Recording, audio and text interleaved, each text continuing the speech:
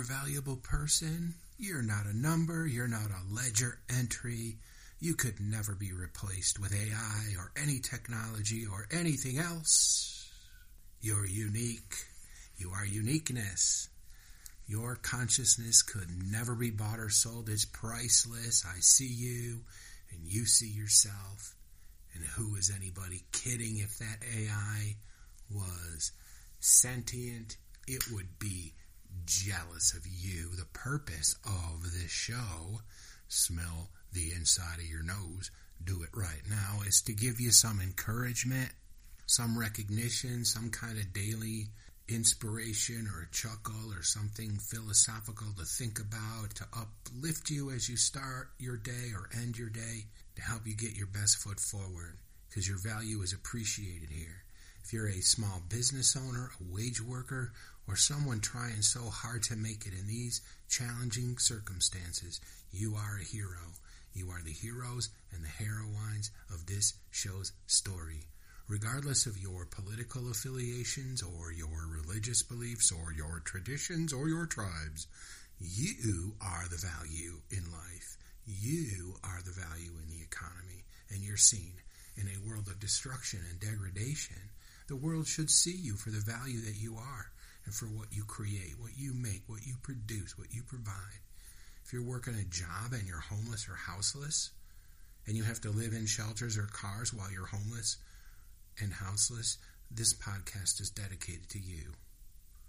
Your resilience is recognized, and you're not in any way alone here. Different people do different things when they wake up in the morning. Do you know what I do? First, of course, I smell the inside of my nose.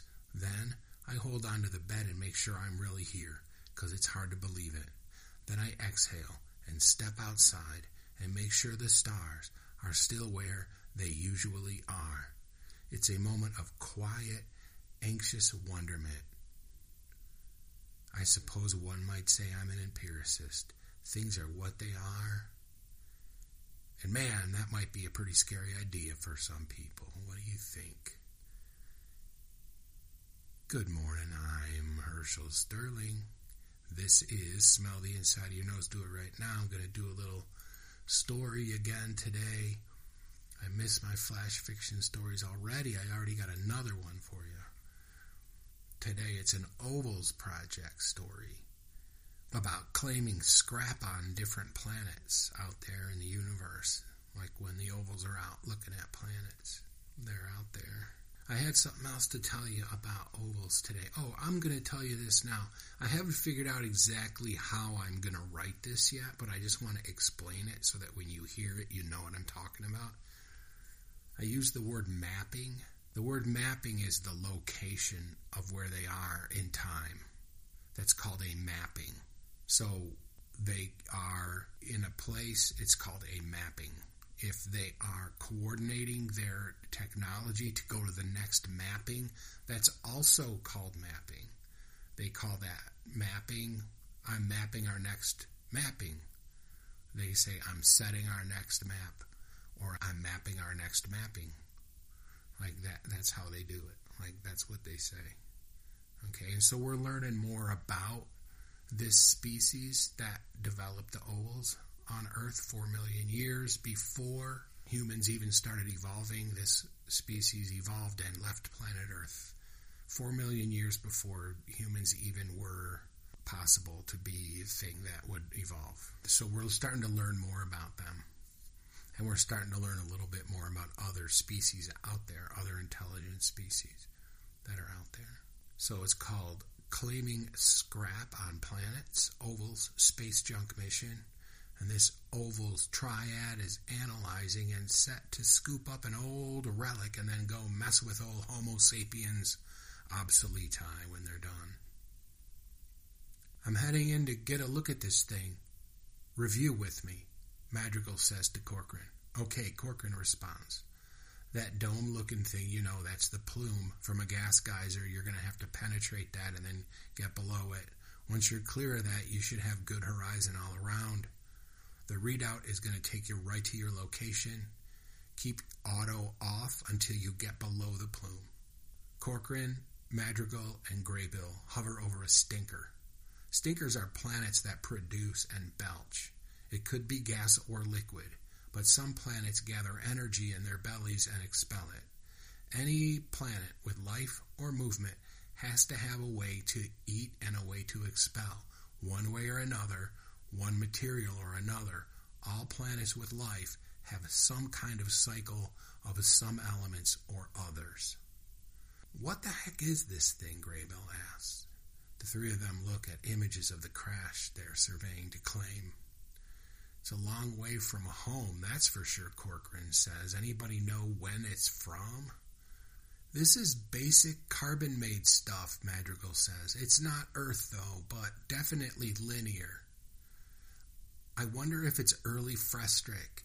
I think that bulge inside the vertical stabilizer looks like an early plasma box housing. I have a feeling you're right, Corcoran says. There's nothing here of note, really. I'm not really sure why we're here, maybe for the materials, but we may just be establishing ourselves in this mapping. I think we need to establish some paperwork out here. That's probably what this is for.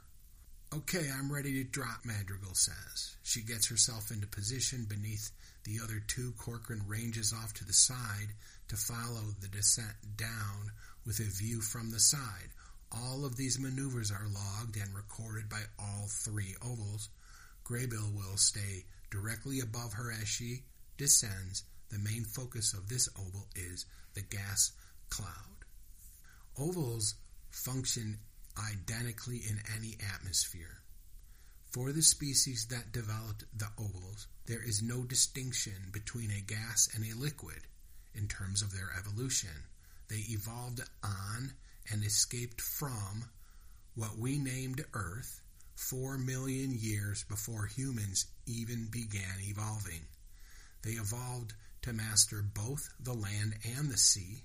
They breathe and function equally well, breathing Earth's air and water. They breathe both fresh and salt water. For this reason, their physics are completely different. They have never approached science and manufacturing in the same way humans have. Most of their tools and materials function equally well and behave identically in gas and liquid environments, including their ovals. Maddie descends into the plume, and Graybill and Corcoran admire the chemical reaction as her oval approaches the source of the gas. Pretty, says Graybill. You're glowing yellow and blue, Maddie, Corcoran says. Maddie can see whatever they are seeing. They see what she's seeing. They all have one another's screens views in front of them. Okay, I'm out. I'm following readout. In an instant, Madrigal is hovering over the wreck. Activating claim, she says.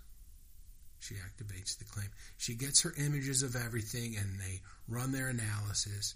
It is, in fact, one of the earliest Frestric vehicles. The Frestric have probes all over space, but as a species, they're grounded, meaning they've never been out of their own atmosphere. There are many advanced species that cannot travel due to the nature of their biology. Frestric are a carbon species like humans and myriad others. Frestrics are what is known as ethereals. They are comprised of 30% light, and they have very soft, translucent, and delicate features. Things like pressure and vacuum do not agree with them. Their stuff is good, Madrigal says. They definitely compensate for their displacement. The stuff is barely dented. It kited down. It was an automated descent, but it couldn't handle the landing, she explains. She runs all sorts of analysis on the station. It's not dissimilar to an Earth station from the same era. Frestric are a more intelligent and advanced species than humans, but rather than their intellectual and emotional conditions, it's their physical attributes that keep them tethered. Let's convene, Corcoran says. Let's meet over at Earth at my favorite low-orbit hang. Ready? Corcoran sets the mapping, and they're gone. It seems like the more communication capacity these linears have, the worse they get along, Madrigal says, as they watch 1970s Earth above the United States and Canada. Corcoran responds, well, what happens is that the better their technology is, the faster they destroy everything. They aren't just linear, they're backwards too. Hey, we're seeing, Graybill announces. I see, a Madrigal responds. What should we tell them, she adds. One of them just asked the others if they thought we could see them, Graybill says. I'm going to blink twice. You are so bad, Madrigal says. Graybill blinks his oval twice. I'll take care of it, Corcoran says. He chants 3 times to them. Coincidence, coincidence, coincidence. The end. Okay. Right, so we're getting to know better. We're getting to know the species better. We're getting to understand their relationship to Earth better. We're learning some of the kind of stuff that they do. We're learning that there are other carbon species in the universe similar to Earth, where they have different kinds of intelligent life, but they make similar technology, and that's kind of interesting. Okay, so here's some AI titles. Some of these aren't bad. Not bad at all. Not bad at all. Here, check them out. Listen. Exploring the Unknown, A Journey into the Gas Cloud. Not so great. Stinkers and Surprises, Unveiling Mysteries on Alien Planets. That's not bad, Stinkers and Surprises, because people would be like, what's a stinker? And they want to see what it is, and they might click the link. Frestric Encounters, Unearthing Ancient Technology. The Legacy of Frestric, Unraveling the Secrets of Space Probes. From Gas Clouds to Ancient Wrecks, a Scientific Expedition. Ethereals Among Us, Delving into Frestric Technology. Mapping the Unknown, Adventures in Alien Terrain. In the Shadow of the Gas Plume, Uncovering Extraterrestrial Relics. Interstellar Encounters, Navigating the Challenges of Space Exploration. Frestric Chronicles, Tales from the Outer Reaches. When I first read these, there was one of them I kind of liked, and I can't remember which one it is now. It must not have been that great. I think it was In the Shadow of the Gas Plume, Uncovering Extraterrestrial Relics. I think it might have been that one. I think that's the one I think is the best one out of all 10 of those. It's not bad. It's not bad. So there you are. I am Herschel Sterling. This is Smell the Inside of Your Nose. Do it right now. I do a podcast every day, about a half hour, 20 minutes, something like that. Just something easy, something nice, something to ease you into your day or your night or whatever. Nothing heavy, no fear porn, no panic, nothing. Just nice. So, what do you think? What do you think about my story? I'd love to hear from you. Going to keep doing these little podcasts every day. Some more flash fiction here and there. Some more essays. Some more off-the-cuff kind of what am I thinking about kind of things. But in the meantime, you know how to find me. You know how to find me on the podcast apps by searching for Smell the Inside of Your Nose. You know how to search for me online by searching for Commercial Herschel or Herschel Sterling, and on Rumble and on BitChute and all these other ones pretty soon. I'm going to read the send-off now, you guys. I hope you guys have a really good weekend. Saturday, I'm doing podcasts anyway. And see you tomorrow, I hope. This place where we live is not a joke. When I gaze at the stars at night, when I look out over the hills during the day, I'm consistently reminded that we live on a planet in space, wailing through the galaxy like a screaming roar. We are on such a small planet in such a tiny galaxy that no matter where we are in our galactic cycle, the universe of stars seem immovable. That's incredible. We're a moment. We're an instant in an infinite universe. We're an infinite in an instant universe. And every event that has ever happened here and that will ever happen here happened simultaneously like it was the snap of a finger. The instances of existence are so close in proximity that the whole thing is a singular material event. It's essentially over already. It's hard to believe we are even experiencing it. I hope we can be here tomorrow. There are people who would say that all of that makes us insignificant. I cannot disagree with them more. The fact that we are so improbable is the very thing that makes us momentous. We are conscious beings. We can observe ourselves. We are consciousness observing itself. You are each a refraction of a single source of light. You are the individual and the whole. Simultaneously, You're masterful. You're mysterious. You're distinctive. You're an anomalous paradox, and I'd say that's rather significant in the context of the time that our galaxy is here and the infinitesimal millifraction of time that we each have within that context, the reality of your consciousness and your power to observe and manipulate matter, to use space, the essence of your energy and your planning and time usage in this three-dimensional plane, the influence of your refraction of the source is immeasurably exponential in the cosmic expanse. Why? Because it expands as far as you're able to observe into the infinite universe. Why? Because your observation affects it. Why? Because when you observe something, you have an effect on it. It's called superposition. You are rare.